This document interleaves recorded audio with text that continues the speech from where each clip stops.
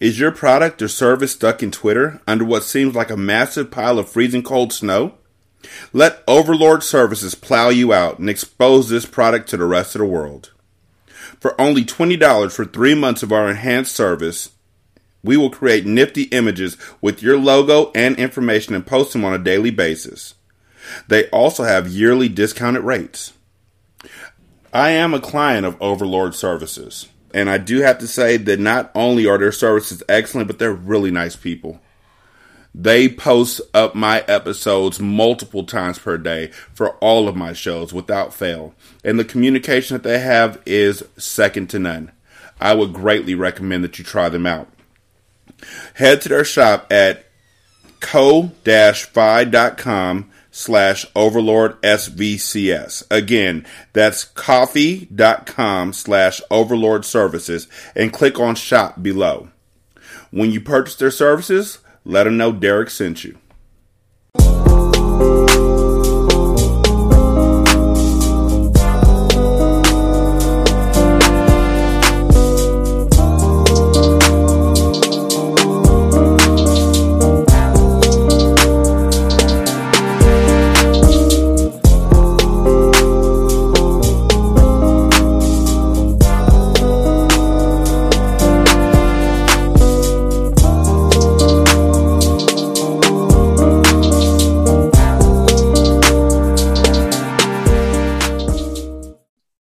Part of this episode was basically when Felix was like, how the fuck are you playing Daryl Hannah's role? And and Allison was like, because unlike those other Robin Hoods. I love Felix so much, but he does not hold a candle to my favorite character, Helena. I think that Helena is pretty choice, but Allison is catching up to her for me as far as favorites go. This episode had the one thing that I love most about this show, because when you realize that, when you think about it, this one lady has to play all of these characters and all of these characters have to be distinct, but then she has to play one of the characters pretending to be another character. that has to be insanely difficult. Because she knows how to play both characters separately, but now she has to play the character through the lens of another character. Do you know how difficult that has to be? No, because I wouldn't be talented enough to be asked to do it. I mean, technically, you know what it is. Even though characters. I take that back, because I did have to play Solace acting like Sin. Yeah, that's what I was about to say. You know how it is to play multiple characters, and it's a. I don't think very many people could have pulled this off. Yeah, no. Did she? And Scar, you can look this up because this your girl. Did she win any big awards for her portrayals on this show? I can take a look. Give me one moment. That's what I just said. The fuck. Welcome to another one. Which is a orphan black ass cast. Thank you, Brandon, for allowing me to say what I was going to say anyway. That's Brandon. That's Scar. I'm Derek. Yeah. Yes. Emmys. She's won Emmys. Several Emmys. This show has 96 nominations and 69 wins. 69 dudes. But hold on, wait. I'm gonna see if she won anything. She did not. No, she didn't win any Emmys. She was nominated for a bunch. Haters gonna hate. She didn't win. Yes, a lot of nominees. The Extra Awards she won. And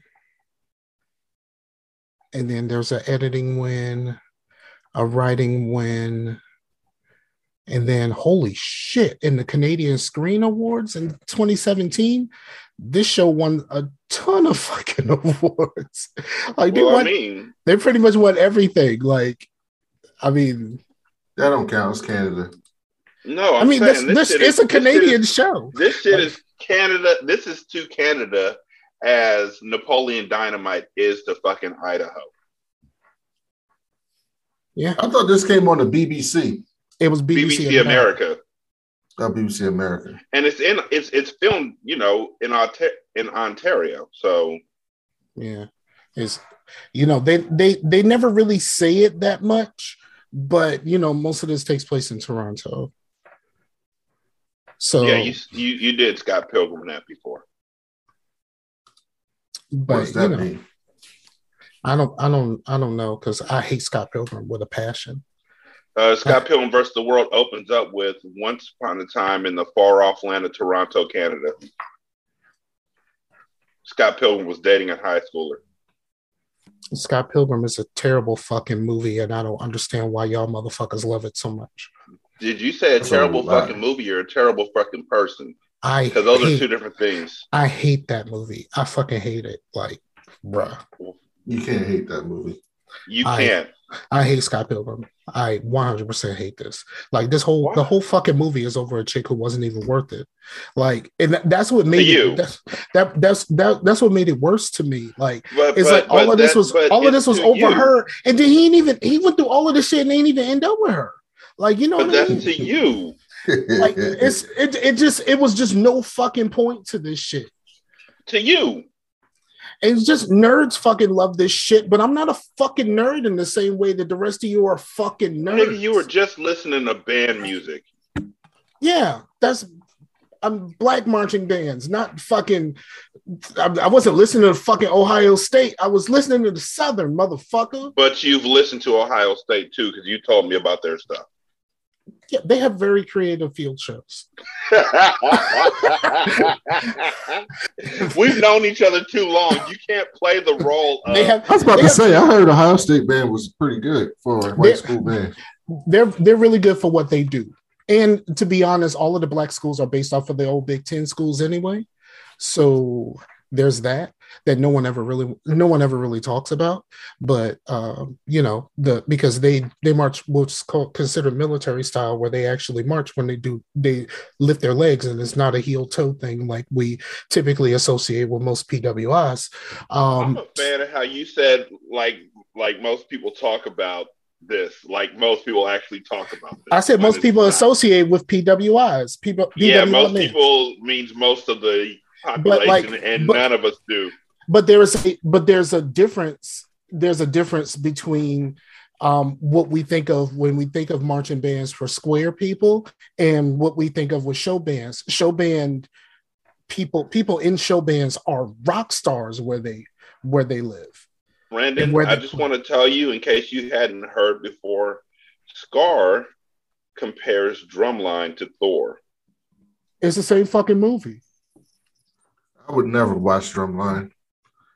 I've never watched it, never will. Oh, it's on the list. Don't worry, you're going to have to watch it. It's not a bad movie. It's just not a good movie. And the fact that Morris Brown whooped their ass at the end, and just because the one dude looked down, they lost. Like, get the fuck out of here. Morris Brown ran they fucking pockets. I feel like Morris Brown wouldn't have that good of a band in real life. They were that good in real life. Actually, they were better. Morris Brown got like 2,000 students. Morris Brown's band, I saw them in person. They came to Norfolk State and they had a gym battle right before the movie came out. It was in November. I think the movie came out in December, I think, if I'm not mistaken. And Morris Brown's band was fantastic.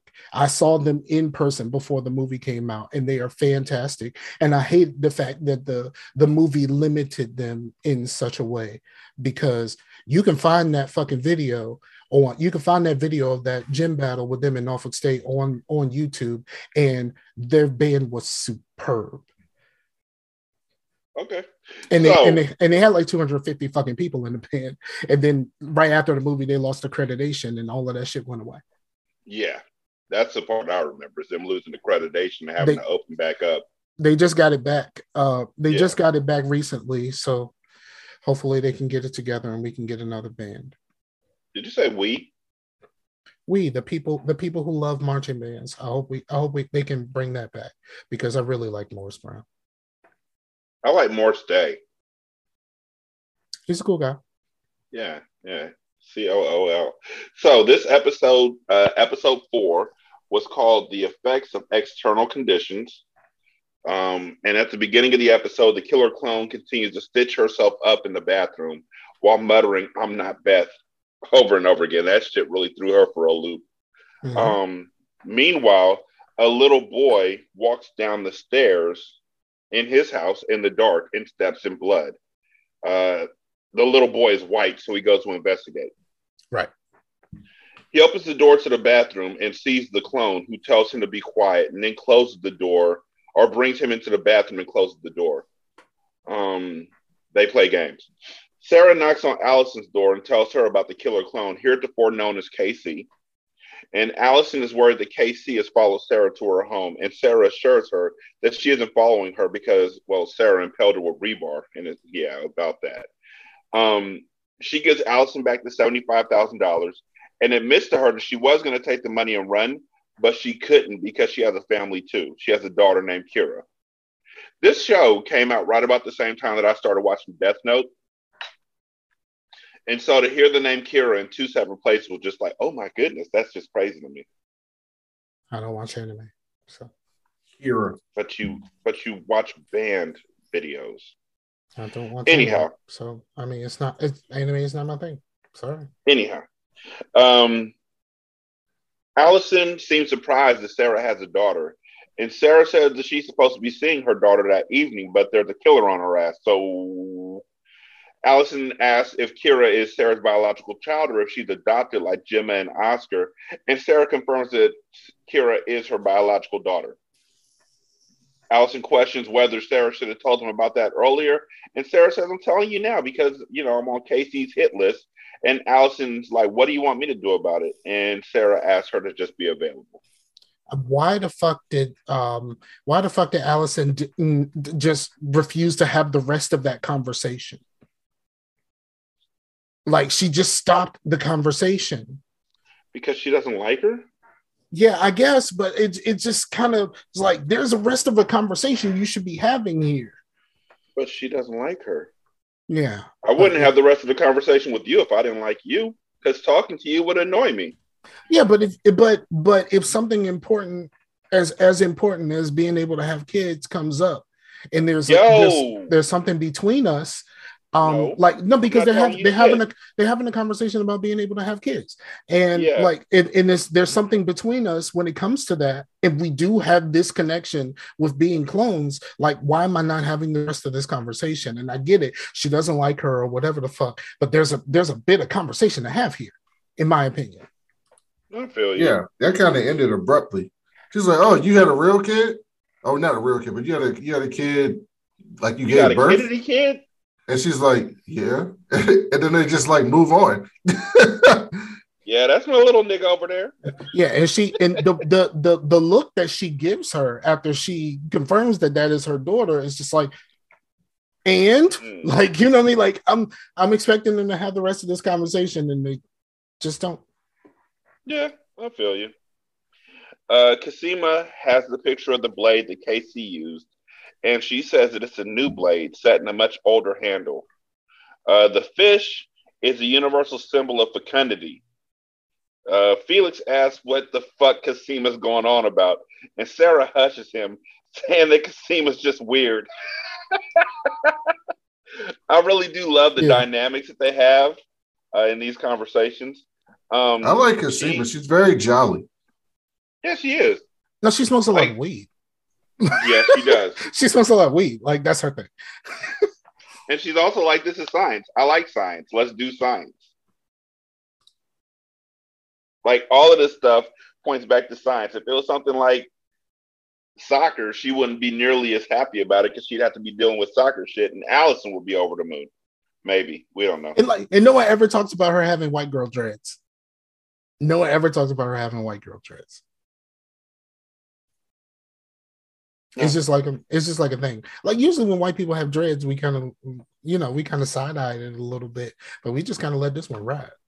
Unless you're Bray Wyatt. Yeah, I can see that. Bray was different. I have no idea who that is. Must be he was on Scott Pilgrim. So fuck that movie. Cosima says that if Casey isn't dead. They need to find her because she has answers. And Sarah says the only way that can happen is if she goes back to being Beth, which Felix is vehemently against. But Sarah reminds him that she's safest with the cops, which is true. Like, because they looking for her That's too. true. You know, so if something pops off, I got a gang of niggas with guns behind me that'll shoot at anybody black. Yeah, but the people coming aren't black. But, you know, they'll kill anybody who comes after her because she's a cop. They're not piercing that thin blue shadow curtain line. Yeah. So she says since Art's already looking for the killer, she can tell him. And then when she finds out what's going on, she can tell them.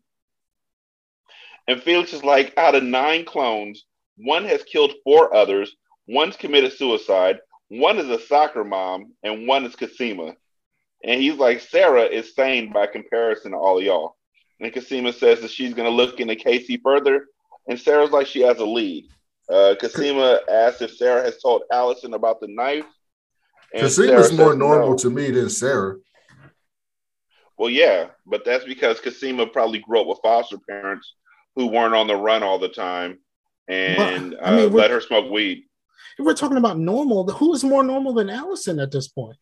Allison's a psychopath. What are you talking about? She acts like insane. Well, I don't think she acts insane as much as I think she acts like a business-driven Karen. Yeah, she's a Karen. She's 100% a Karen. And there's a difference between the two. Like, she's got the family, the husband, the soccer mom role. She's living that 2.5 children and a picket fence life. Yes. And a minivan. And a minivan. That probably has stick figures of them on the back. Likely. Yeah. Cosima says she'll look into Casey further, and Sarah says she's got a lead. Cosima asks if Sarah has told Allison about the knife, and Sarah says no, because if she did, Allison would craft her Lululemons, and they laugh. I have no idea. I still have no idea what Lululemon is. Those are expensive. They're like gym apparel. They're like pants and shit for white people. Apparently, they're like no, not for white people. Black people wear them too, including black men. Have you wear Lululemons? I have 2 pairs. Nisha has 2 pairs of Lululemons, so they were for white people, and we took them over and made them better. They're like incredibly comfortable, and men wear them too. Men wear Lululemons. Get the fuck out of my face, Brandon. Yes, they do. Men wear Lululemons. Straight men? Yes, they're apparently incredibly comfortable, like sweatpants. They're incredibly comfortable sweatpants called Lululemons. I'll never know. I want to see my wife wear them and see what the lemons look like. Look them up. Celebrities wear them all the time. I don't pay attention. The only ones that I know about are the ones that Amazon sells that have the picture and it's like it makes your butt pop. And I've been waiting to see somebody in those to see if it really makes your butt pop, but I didn't order any for Nisha. Look them up, Scar. Lululemon for men. Apparently, they're like the most comfortable pants, like legitimately. I ain't never gonna know. You don't like comfortable pants? You should get a pair and give it to How are you anti-comfortable pants? I'm wearing fucking sweatpants right now, and they're comfortable as fuck. I don't need to have extremely comfortable pants. I mean, these are comfortable enough. See, that's just like saying I got a coat and it keeps me warm. So I don't need to have a better coat that keeps me even more warm. Okay, why would if the coat that I have on keeps me warm, why do I need a coat with a name that keeps me warmer? See? It's warmer, not keeps me more warm. I was really hurt by that. We're gonna get you there, Scar. I'm not a designer type of nigga. Like, you know what I mean? Nigga, please. I got like these shoes to match my New York Jets jersey to go on my pants. No. I bought a custom New York Jets jersey because it's only 2 colors and I could wear any pants with them, not any designer pants. Yeah, it's just any pants. Shoes. But the shoes, I was going to a convention, so I bought some shoes to match my outfit. Fuck yeah, man. But you're not into design. But I didn't buy no expensive fucking shoes. I bought some little blue canvas joints, and it was cool. Let's get Scar. We're gonna get Scar some Lululemon sweatpants. He's gonna put them on. He's gonna be like, God damn. I haven't done that shit in so long. You understand how long that's been? I bought those shoes to match that outfit when I went to PAX East in 2013. I ain't done that I've shit known since. you since 2009. Exactly. Put it like this, Scott. When you buy Lululemon sweatpants, you got to get the inseam length. You choose your inseam length like you do with regular pants. I'm not buying these shits. Like, I'm not buying these shits. Perfect fitting. I'm not wasting my money on this. Sorry. We're gonna help you out. Rashadi didn't even know men wore them or black people because he assumes he's everything that is nice. He assumes that is white. I know. Do you have some? Do you have some? No, I'm getting some now. I've tried them more. My fault. I didn't grow up amongst all white people like you in Baltimore. Yeah, that's right. I grew up. I'm pretty sure you probably grew up near more white people than me in Baltimore. this nigga used to live in Waldorf. Don't let him fool you, dog. This nigga act like Baltimore is all black folks. Like there's not Dundalk. Dundalk is a whole nother part of the world, as far as I'm concerned. I don't go across that bridge. I've only been to Dundalk for sporting events.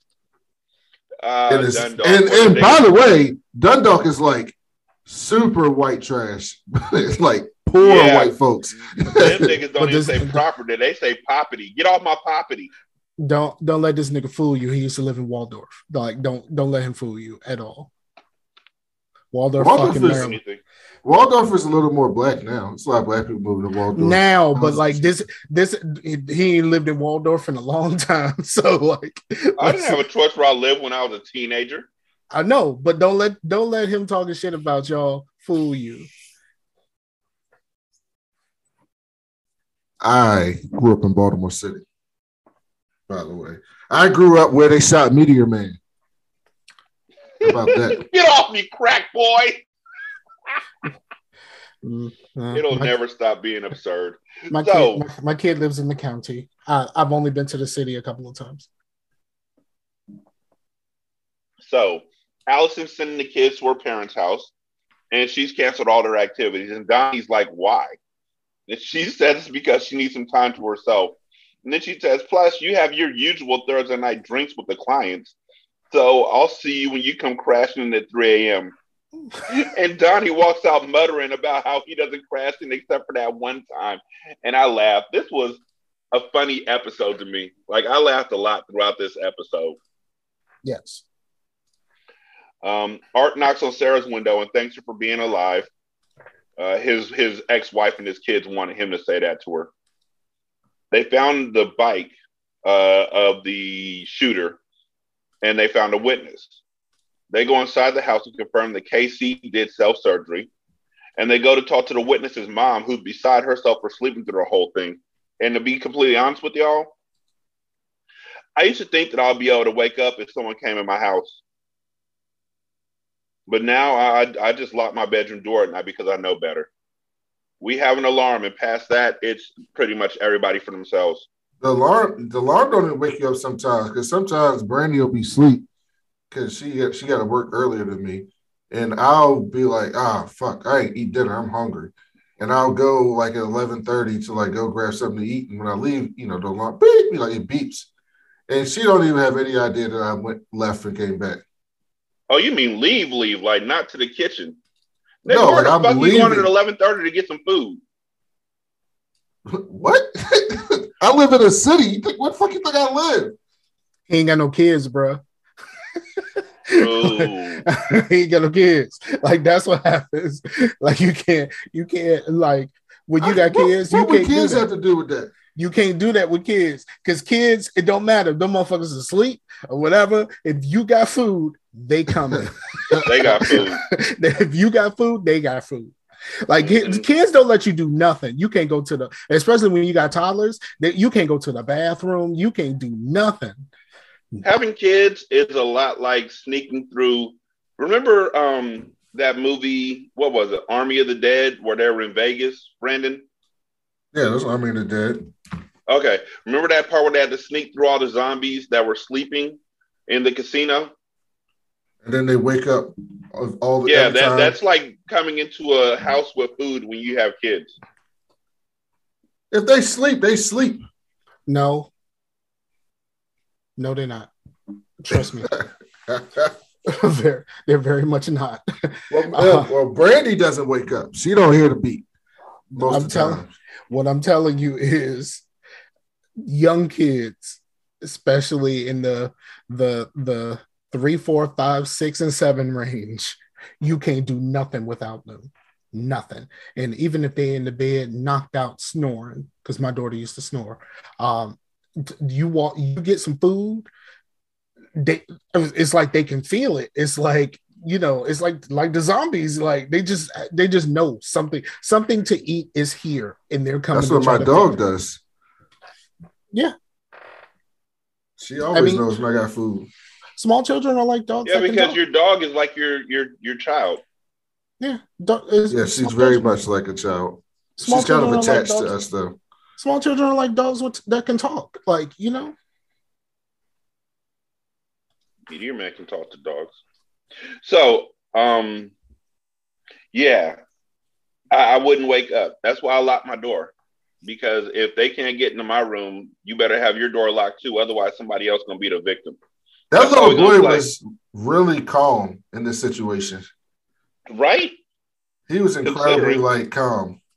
Considering that he was like 3 years old. Trevor went to his mom's room and it was dark and he was all wet with blood, and knowing her, she's telling the cops the abbreviated story because she was probably like, "Oh, damn it, Trevor, you peed the bed again." And he was like, "No." And then she was like, "Yes, you did. Go lay in it."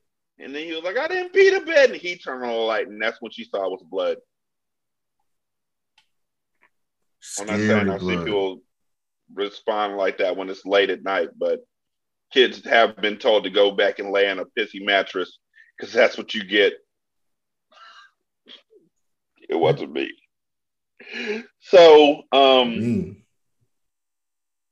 he told his mom that the person in the house was an angry angel.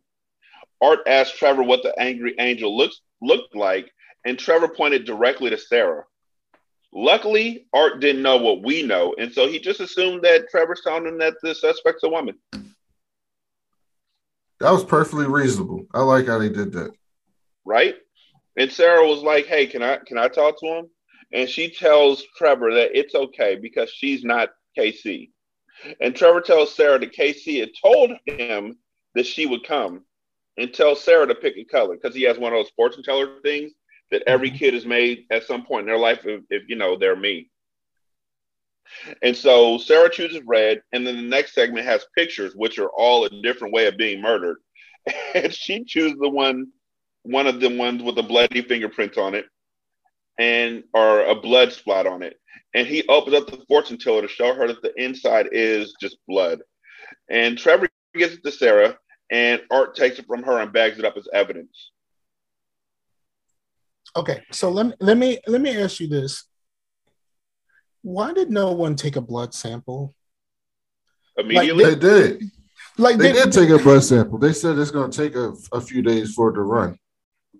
Yeah, it I don't know. It just kind of seemed like there's a lot of blood leading from the bike, and it's just like, well, we can figure this out right here, like from this blood. It seemed a little bit of open and shut to me, but well, what do you mean figure it out? It's not like you just got people's blood on file. I mean, and she lost a lot of blood, so like we're looking at a situation to whereas like where the fuck is she gonna go because she lost a lot of fucking blood here. Well, yeah, she should have been dead. Right? That was a lot of blood. So, I don't know. It's just like, it seems like, I mean, never mind. We're just going to keep going. Blood, blood, blood, blood, blood, blood. I kind of had a feeling that was coming. No, you didn't. Yeah, because it's usually me. Huh? I said, yeah, because it's usually me. It is, but, I don't get those opportunities, so I had to take it. Word up. Like when Steve Kerr got a pass from Jordan to take the game-winning shot, Steve was like, "I'm taking this shit." Never knowing he's going to pass you again, even though Jordan averaged like 6 assists per game. Yeah, I but feel like that's probably high for Michael Jordan. but what he said was, I never knew if he was gonna pass it to me. Like, you know what I mean? Like he probably had his people that he would pass the ball to, but Yeah, like, Scotty. yeah. So like you can get all your assists off of one person. It doesn't fucking matter. Like, I don't know when he's gonna pass me the ball again. And it was the same thing. Like he did it previously with John Paxson, and it kind of worked out. John Paxson, who looks like Obadiah Stane right now. He does? He does. John Paxson 100% looks like Obadiah Stane right now. Damn. So he shaved all his hair off. Yes. He looks like Obadiah Stane. I mean, he looks like he just got finished saying a bunch of scraps. Like he looked like he just got finished saying that. Can't believe you called that quote up out of all of the Obadiah Stane quotes you could have used, but okay. That's the quote. What do you mean? In a cave with a bunch of scraps. Like that's the line. Okay. So Miss S tells Sarah that she can come and see Kira at 8 p.m. right before her bedtime. Sarah asks to speak to her, and Miss S like, you can talk to her tonight. And also, if you let me down, or if you let her down, you will never see her again. And at the same time, Kira is in her room painting a picture of her mom with a mouth that looks like Heath Ledger's Joker. I was like, that's a big ass mouth on your mom. Art gives the fortune teller Art gives a copy of the fortune teller to each officer and lets them know that the killer is a woman. They also confirm that the bullet that was used to kill Katya was a .223 caliber, which means that it was a long-range, high-power weapon. The profile of women serial killers is that they tend to suffer from chronic detachment, isolation, and that's what breeds sociopaths. The Bible verse they found shows that she's a religious fanatic. The doll heads and stick figures indicate early childhood development issues, perhaps extreme abuse. She's very careful in her way, as evidenced by the lack of fingerprints on the fortune teller. Sarah tells them that Jane Doe's prints didn't lead to a match because, she thinks she disposed of them. I think Sarah really does think that she slowed it down but didn't stop it. But she hasn't found anything, and she's going to just hope that this plays out before she knows anything more. She knows she slowed it down and didn't stop it from when the conversation she has with Cosima afterwards. She was just like, yeah, I deleted this shit for now, but there's something else that we have to do in order to completely stop this. I'm only a half measure, basically, she said. I'm only human. In regards to the fortune teller, every color led to a different death, which could indicate murders already committed or threats of future crimes. And Sarah got a call at that very moment, and it's Casey confirming that Beth is dead. Casey tells Sarah that they have a connection and that she needs to know who she is and wants to meet again. Sarah's like, well, I don't know what your name is, and Casey says that her name's Helena. Sarah tries to get her last name, and Helena tells her that she's doing police work, but that won't last long since she is Sarah and Sarah is Helena. They're both the victim and the cop. And Sarah agrees that will be bad for both of them, and Helena tells her to come and see her and that she's already given her the directions. And then she says, okay, go ahead and say what you're going to say, then I'll say what I was going to say. Oh, no, go ahead. Go ahead. So she sends her the address in an email with a video of her confessing to killing Maggie. Now, Sarah is watching this on her computer, full fucking screen. It's like, bruh, can you just minimize this shit at least? Like, you know what I mean? She's just watching this shit and then looking around like, is anybody paying attention to me? Like, make the fucking window smaller, lady. Like, what is wrong with you? That hadn't happened yet, though. That happened when she went into the police station and recorded the video, I guess. Yeah, that was later. Oh, that was later. Okay, I'm sorry. Yes.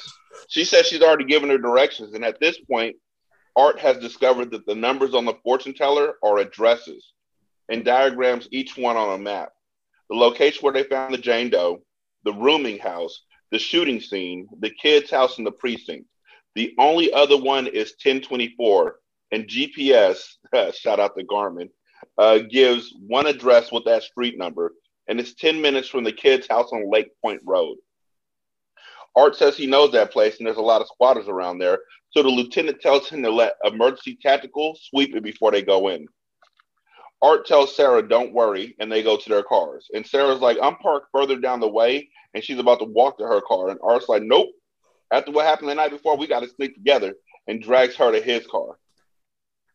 But Helena's hiding in the shadows of the precinct and walks into the police department wearing a beanie so she looks like Sarah, who looks like Beth. She looks like sick Sarah. Why has nobody said, like, why are you here dressed like this? Raj did. Raj is the only one who's noticed. And Raj is like, oh, you look like you had a long night. Because, Helena's skin is white. Like, not like she's a white person. Like, her skin is the color white. And she just looks like she's sick. And, of course, she's lost a lot of blood and all of that other shit. But, Helena just looks like that.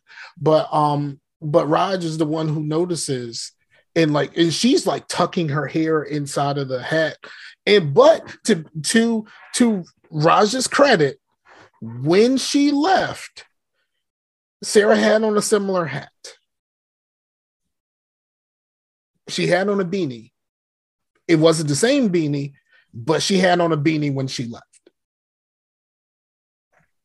So, according to Raj, is this the same person? Sarah pretending to be Beth. Mm-hmm. Yeah, what Brandon said. Yes. So Raj asks her if she had a rough night, and she just stares at him. She goes into the room where all the evidence is and tells the other officers to get out, and for some reason they actually leave instead of just laughing at her like, who the fuck are you?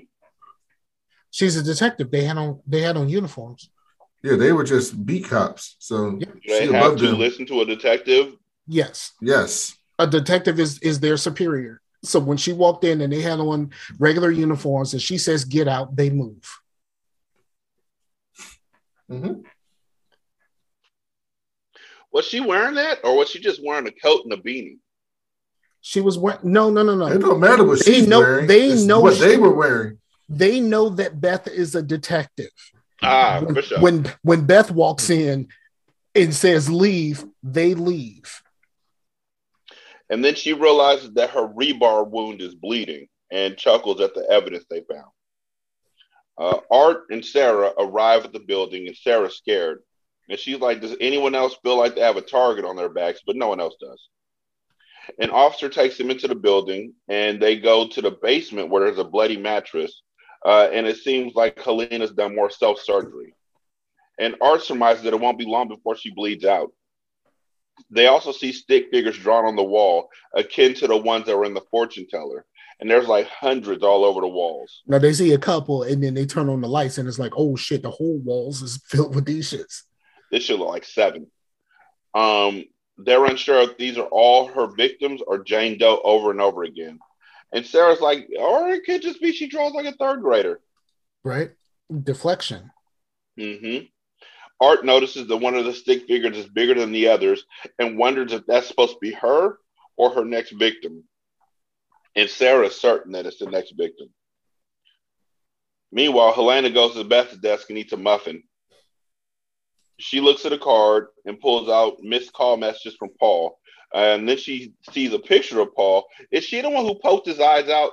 Or did someone else poke the eyes out? Yes. Okay. Because she looks at the picture, and then when Sarah Beth comes back to the desk, she sees that, but also Art sees it.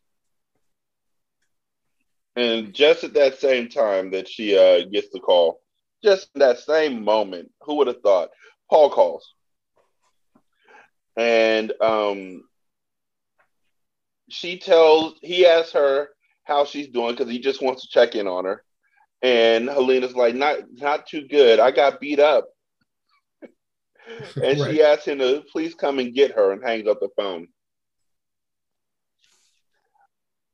Arts realized that Helena led them there and that she had a reason. And Sarah says, it was probably a wild goose chase. And Art looks at her like, the fuck? and he and Detective DeAngelis don't think that was the case. Detective DeAngelis tells Sarah that they're going to be there for a while, so I hope you don't have dinner plans. And Sarah says she has to make a call and calls Felix, who's drawing Cosima. And Felix asks Sarah if it's his imagination or does Cosima have bigger breasts than Sarah? I missed that. That's funny. Yeah. And she tells him that she can't make it to dinner that evening with Kira because she's stuck with Art and doesn't want to lead Helena back to Kira. Felix reminds her that this their last chance with Miss S, and Sarah says she's in between a rock and a hard place. Yeah, that's your permanent address, Felix muttered. And Sarah said she has one really idiotic idea. Since she needs to be in two places at once, she's going to ask Allison to be there in her stead. Key, the best moment of the episode. Mm-hmm. Allison is sniffing a white wine when there's a knock at her door. She grabs her gun, but it's Felix who tells her that Sarah needs her help with her daughter. Art tells DeAngelis to widen the net on their missing Jane Doe to all of North America. Raj sees Sarah and says, "Whoa, quick change." She's confused, and he says that her whole look is cleaned right up and looks way better. And Art's like, "Keep it in your pants, Raj." Yeah, and like they didn't notice that. And I mean, he just said like she just completely changed. Sarah should be like, "What do you mean?" She did. She was like, "Huh?" And he was like, "You cleaned up real nice." And Sarah didn't get a chance to anything else because Art was like, "Stop sniffing the panties. Get a job." Art fucked that up. But then again, Art should, she couldn't do very much with Art there in the first place.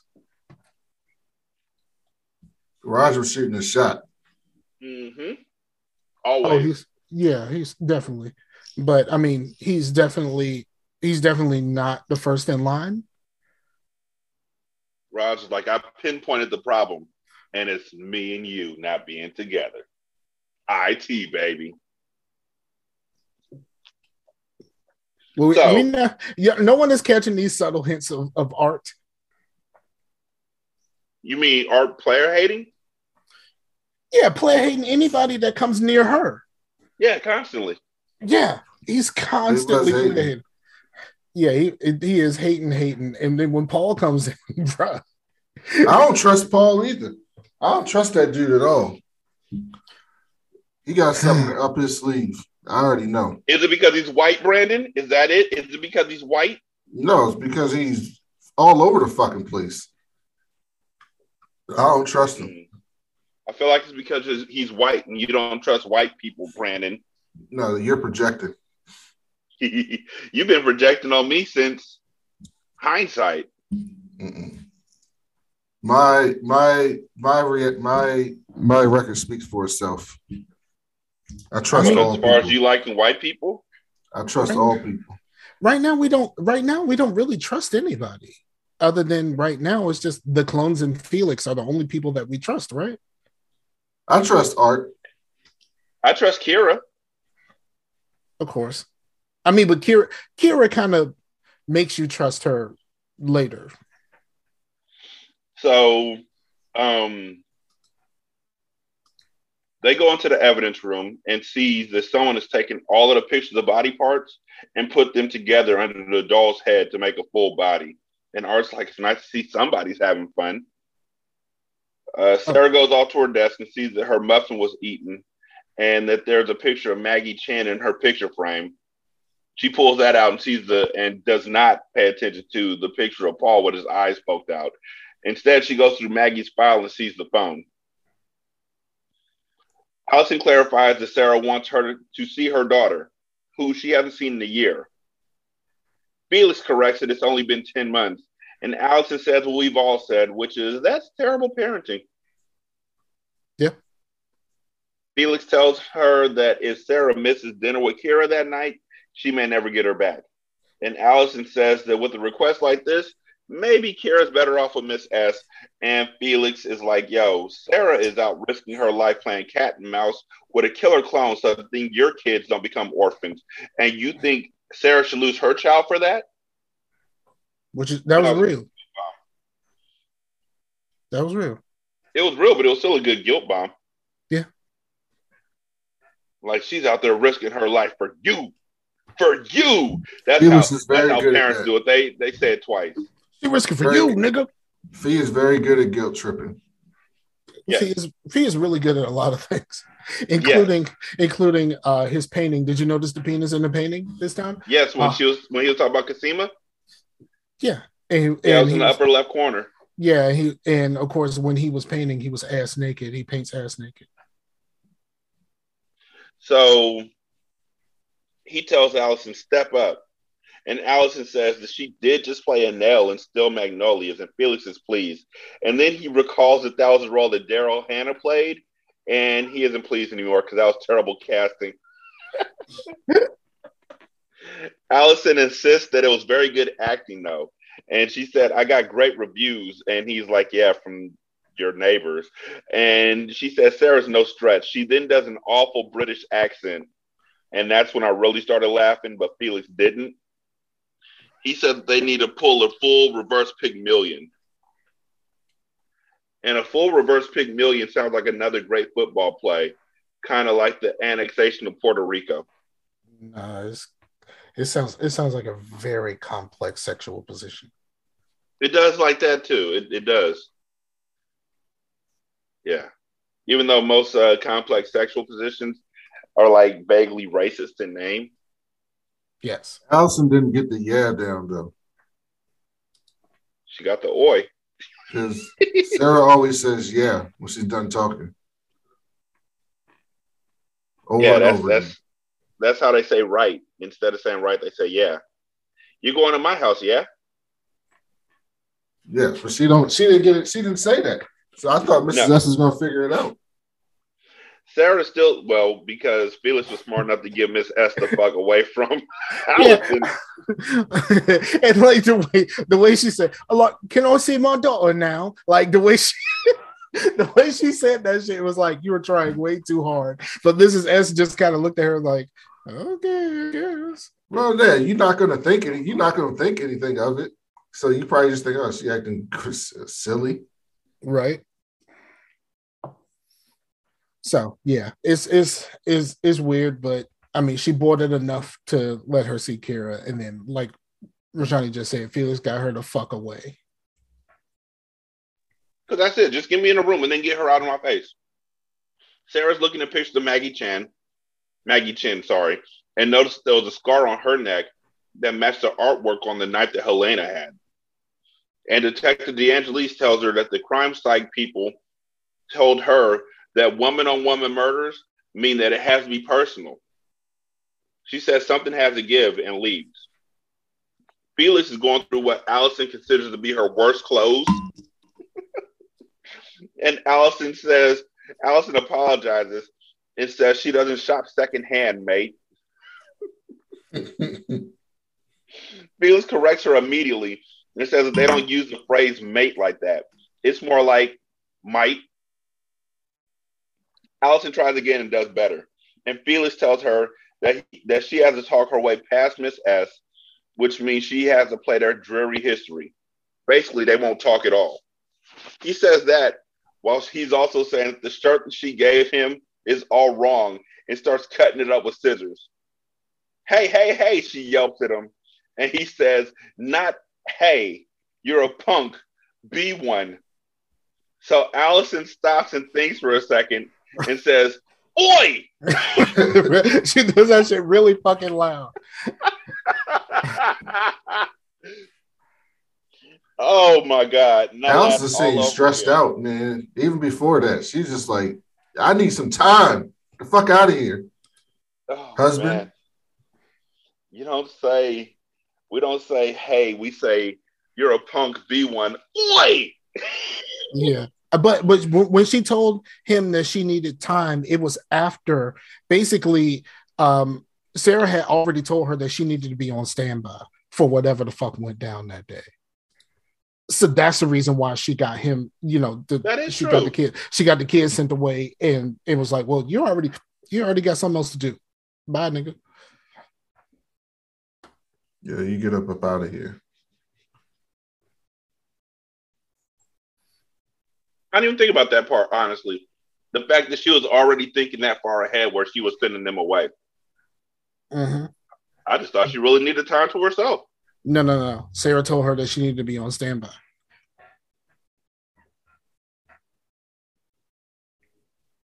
So, yep, that's what happened. I mean, Allison seems like the type of nigga who would be like, I need some me time and really throw everybody else out the house. Right. She deserved it. She seemed to be a stay-at-home mom. She needs some time. That nigga last week was talking about, don't you know I got golf on Thursdays? I got a tea time, nigga. I gotta talk to Samson. Sarah takes a picture of Maggie's neck and gets a telephone call. And it's a front desk receptionist saying that there's a visitor there to see her, and it's Paul. He walks over to her, and she's like, what are you doing here? And he reminds her that she said to come and get her and asks how she's doing. And she's like, I'm fine. And he says that she didn't sound fine, and she doesn't look fine. And he took the rest of his day out to attend to her. And Art comes out just as Paul is walking her out. Hating and Art's ass like, niggas. Is everything okay? Is everything all right? And Paul flashes. Like, yeah. Does she look all right to you? Like, you know what I mean? Like they have a real, I mean, it's a real shit between them. And Paul says the first day back she gets beat up. No wonder she wants to leave. And Art doesn't know what the fuck Paul's talking about. And Sarah tells Art that she has it. She tells Paul that she overreacted and that she didn't mean for him to come and get her that very moment. And Paul wonders what she did mean because she's a completely different person these days. And Sarah's eyes get really big, like she's wondering if he knows, and she apologizes. She says the case that she's on is a bitch, and she asks him to come and get her because she got upset. And he tells her, I didn't say I minded, but we need to spend more time together and figure out what's going on with us because most of the new stuff he likes a lot. And they kiss, and then she pushes him away. And he says, you get back to work. Then she gets a call on the pink phone from Cosima, who confirms that Helena and Maggie Chen are connected. That Beth probably shot Maggie on purpose. Did you notice the error here? Halfway through this conversation, the phone changes color? I did not. Yep, happens. That's a bad error. Right? I didn't even notice it. Beth never told any of them about Maggie and Helena. And Sarah interrupts and says Beth didn't tell Art about it either. She tells Cosima that Helena was at the police department acting like Beth and that they're both going to get busted unless she meets up with her alone. And Cosima thinks that's a bad idea. And Sarah tells her that Helena thinks they have a connection. And Cosima asks, well, do you? And Sarah's like, yeah, the connection is that we're clones. Right. And Cosima asks what the police know, and Sarah tells her about the profile. And Cosima tells her that the fish handle on the knife, the fish design on the handle of the knife reads Christian, and crafted onto a weapon indicates a personal crusade. And when she saw the brand on Maggie's neck, she thought that Helena isn't working alone. To extreme creationist types, they will be an abomination, kind of like Satan's children. And Cosima thinks that Helena is killing the rest of them for her faith. Art asks Sarah if there's something that she wants to tell him, and she says not about Paul. She has him wrapped around her little finger, and he wants to know what Paul meant about her leaving. And she tells him that things are messy right now. And Art says, I know, but don't bring that shit up in here. And she says it won't happen again and tells him that she and Paul were trying to work things out. He asked if Sarah had gotten anything from the killer, and Sarah said that if she had said anything to her, she would have recognized that the killer was a woman. Art says that they're close in the facial reconstruction process and leaves. And then Sarah gets a call from Helena, who tells her that things must be getting uncomfortable for Sarah at the precinct. As she says this, she's cutting another line in her back. Sarah tells her that she left behind some things about Maggie Chen, and Helena tells her to Beth to figure that part out already. Hold on, did we get the part where she calls someone? Where who? Did you skip that? Sarah. Who calls them? Sarah called someone, I think, to tell them about being a clone. I think, wasn't that Art? Did she call she Art? said No, we haven't gotten to that part yet. She ain't got to that part yet, but she doesn't call. It's not a call. Yeah. Is it? Was it a call? No, it's more of a recording that she does on her phone. Yes. But we ain't got there yet. Sarah tells her that Beth shot her. I didn't shoot her. I didn't shoot Maggie. Beth shot her. So if you're about revenge, then you're after the wrong person. And Helena tells her that she isn't there for revenge. She's there about Sarah and the connection that they have. And she wants to meet in person. And she says that Sarah has her invitation. Her invitation is on a video, at the bottom of a video, of her acting like Beth, confessing to the murder of Maggie Chen is saying that it wasn't an accident. Rather, she shot her on purpose. And I'm like, you couldn't have listened to that with your headphones on or something, dog? Like, exactly. And like full fucking screen. Like, you know what I mean? Like the shit was blown up over the full fucking screen and she's looking around like, is anybody paying attention? Fucking stop the shit. Yeah, they ain't like there's cubicle barriers. Right. You could have stopped this or you could have made the window smaller. One of the two. She didn't. She just looked up, she just sat there listening to this shit, full fucking volume too. And like, what the fuck? Like, it's I get it. Like, you're not a cop. You're a career criminal. So you should know this. As soon as that shit started, you knew that this wasn't gonna be something good. So you needed to get rid of this shit as soon as possible. And I mean, at this point, don't they know not to just trust unknown links? Truth. Mm-hmm. But right now she's got to follow whatever the fuck she's being told before she, you know, end up in some more shit with Helena. So Allison tells Felix that she needs a cigarette, but Felix tells her that she does not because Sarah never smokes. He also wants her to keep in mind that an insult is a greeting, but you're trying not to lose your temper. And she gets out the car and she's walking. Her walk was hilarious.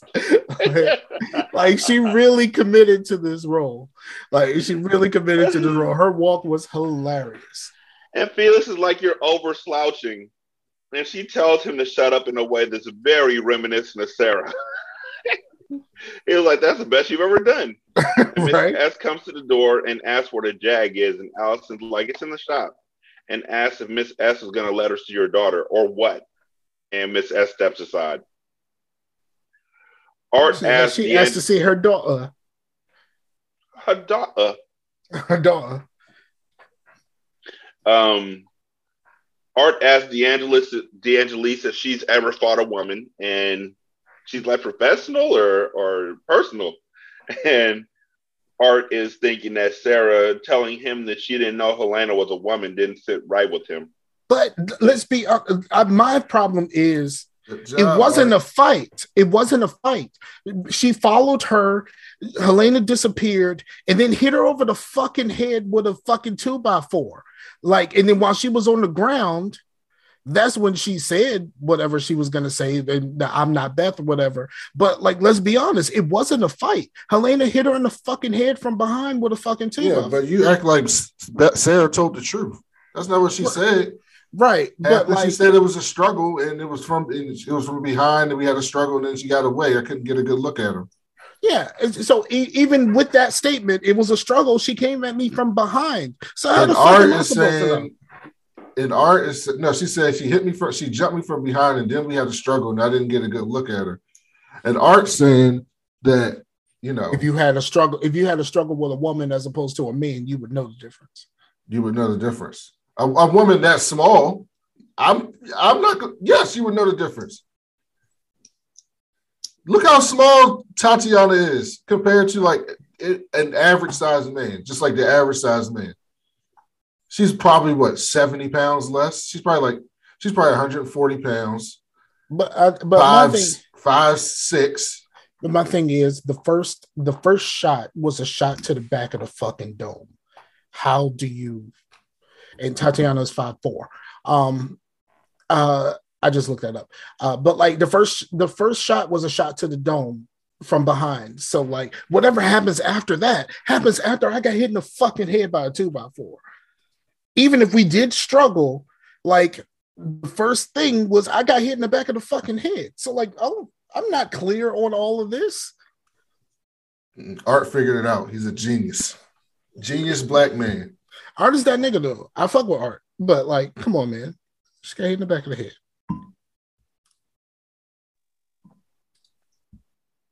Okay. So D'Angelique says she might just be working things out with her boyfriend because they don't know where Sarah is. But Sarah's on her way to meet Elena.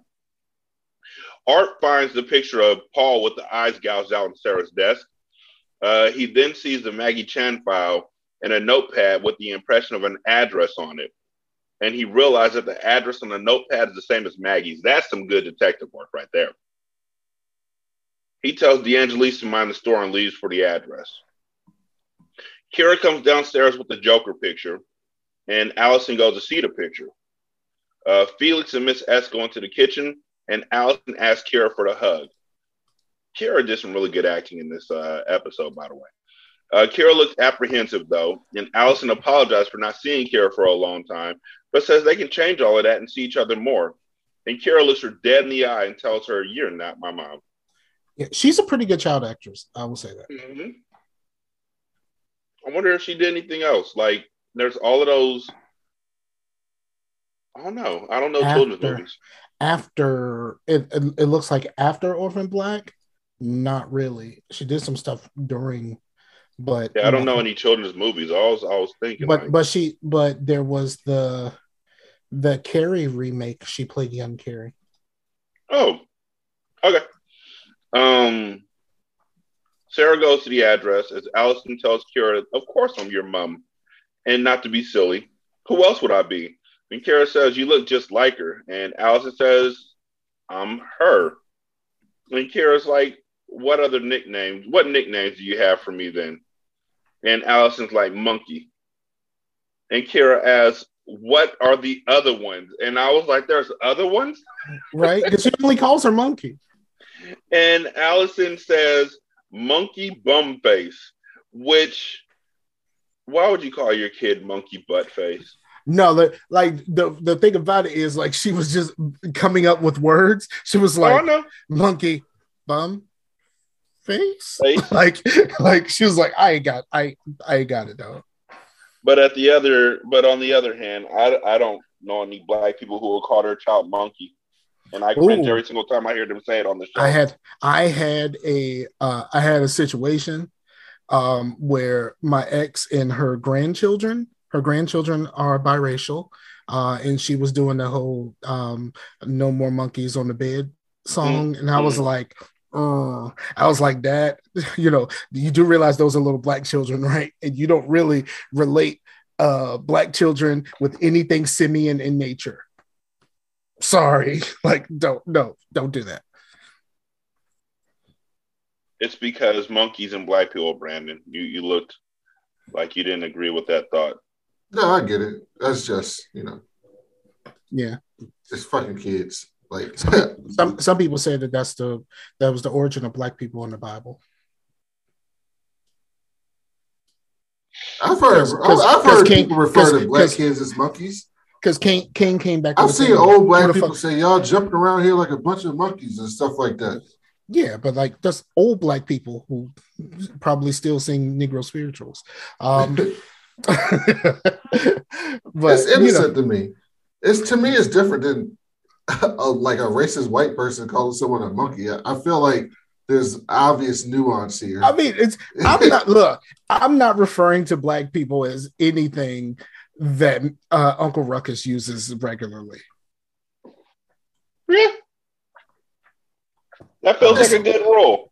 And other than niggas, I call them niggas all the time, but like, other than that, like, nah. Don't you trust them new niggas over there?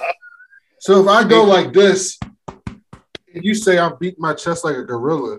That's racist. Well, I you're feel like if a literally white person said that to me, I'd be like, yeah, I was beating my chest like a gorilla. But I mean, in that case, you're literally banging on your chest like a gorilla. But like, but like with the way that they described Serena when she did the Crip Walk. Well, yeah, and obviously, yes. And they called her all kinds of monkeys and gorillas and all of that kind of shit. And they talked about her and Venus when they grunt, sounding like gorillas and animals and all that kind of shit. Like, it's like if you beat on your chest like a gorilla, like I have nothing else to compare that to.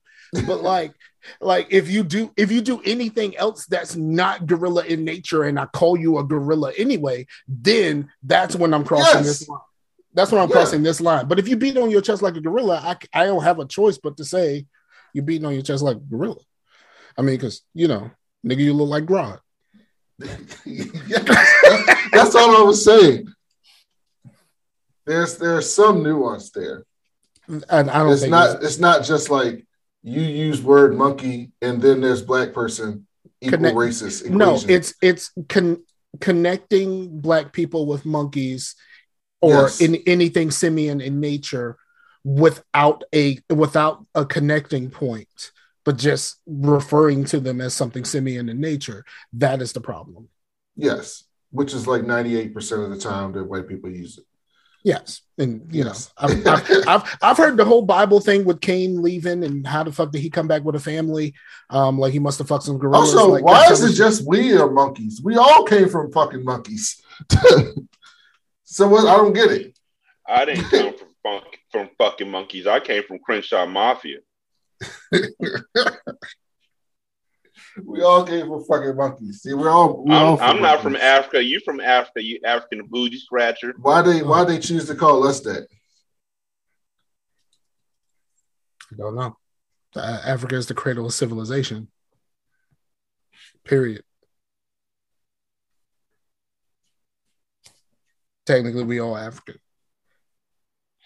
I'm not African. I'm Crenshaw Mafia. Yeah, technically, we're all African too. That's a good point. Yeah.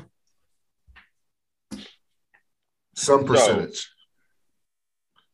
Kara's like, fuck that. Where's my mom? And Sarah's outside of the apartment, leaving a recording for Art, telling him that if he's hearing the recording, he found a body, but it isn't Beth.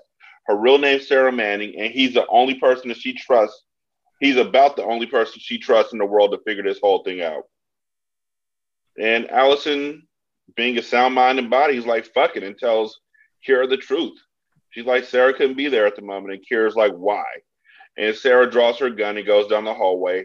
And a random Cantonese woman pops her head out the door and almost gets blacked. Yep. She almost gets Get the fuck back in the house. That's what she should have said.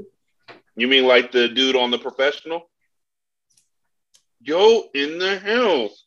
After he shoots right past her head. That happened in Cyberpunk too. When you're walking through the building and somebody gets out and you gotta push them back in the fucking house, in their fucking house. I didn't play Cyberpunk. It was too buggy. They just did a big update, like a PS5 and Xbox X update, and added all this new stuff. Apparently, it's like the best now. Yeah, but like I did. 3 years old now. No, 1 year or 2 years old. It's 1 year old. 1 year old. But the one of the people that I watch, he still had a bug where after the beginning of the game where he's being driven somewhere, when he gets out of the car, he has no HUD for the whole rest of the game. His HUD just disappears. So like when he has conversations, he can't see what he's choosing for the conversations because he has absolutely no HUD. He should just start a new game. He's gonna have to. They just updated the game on Wednesday. It's like a just playing it on Wednesday too. It's like 70 gigabytes, like huge upgrade. Yep. Yeah, let's talk about these updates and upgrades and all that, because from what I hear at this juncture, Call of Duty Warzone takes up like almost your whole damn hard drive. If you have an Xbox S, you don't have very much space. I have an Xbox S, Series S, and I have basically 300 gigs I can actually use. And I'm glad I don't play Call of Duty. I have about 5 games on it, and I downloaded Destiny. Destiny is 90 gigs. I downloaded it to play the game with someone, and now I'm gonna have to delete this shit. But you can, if you have an external drive, you can move stuff back and forth. You can I was gonna say, why don't you just get like a 10 terabyte hard drive? but you can't play the game off the drive.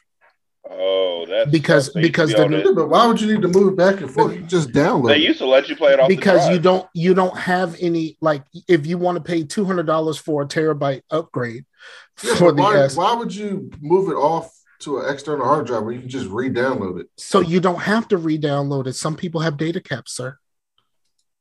They still got data caps on home internet. Some people do. Some people do. Yeah. I don't, but my homeboy does. He lives in Oklahoma. He definitely has Wow. Yes. I also just found out that some people still pay per text. Really? What? That's a thing. They don't have like unlimited text.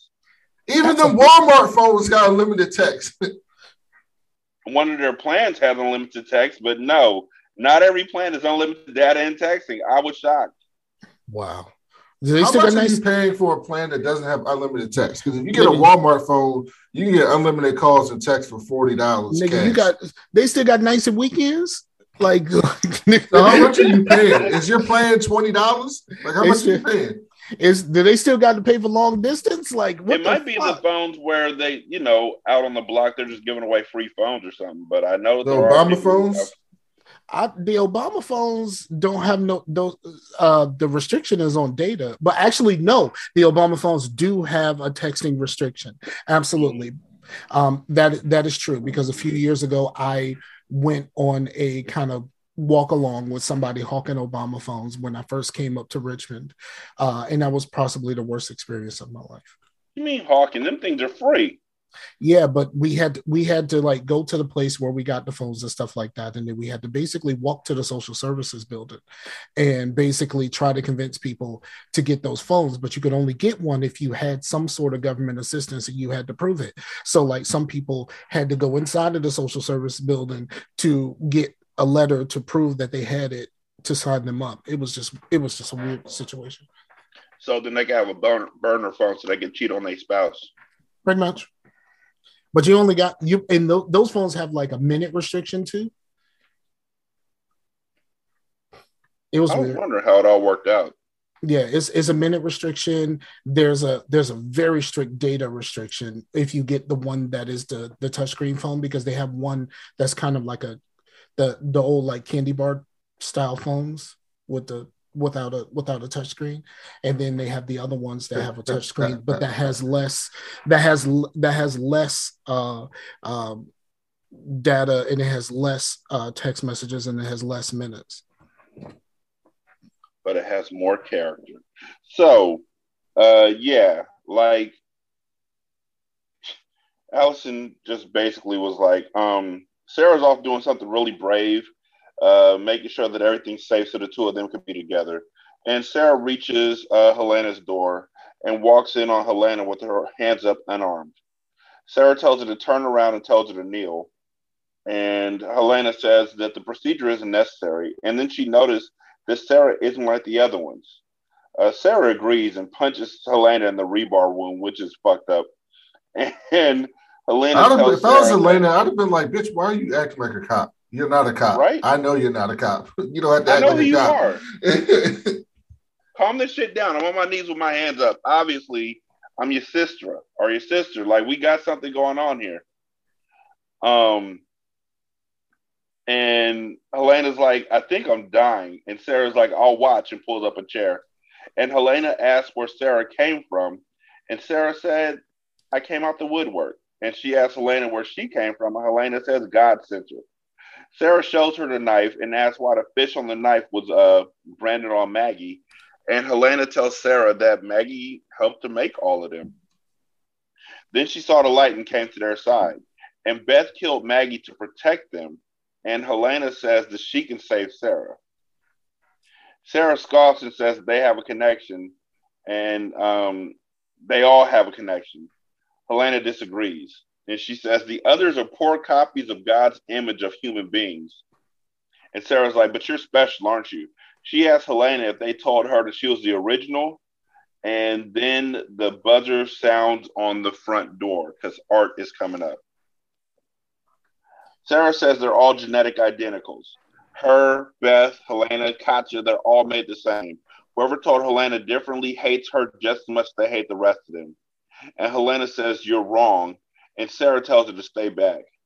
Helena grabs Sarah's hands and asks if Sarah can feel it. And for a second, it seemed like she could. Like her eyes got big. And you thought, okay, maybe she does feel something. She does. She does. I mean, Yeah. That's what that was. I mean, she does feel something.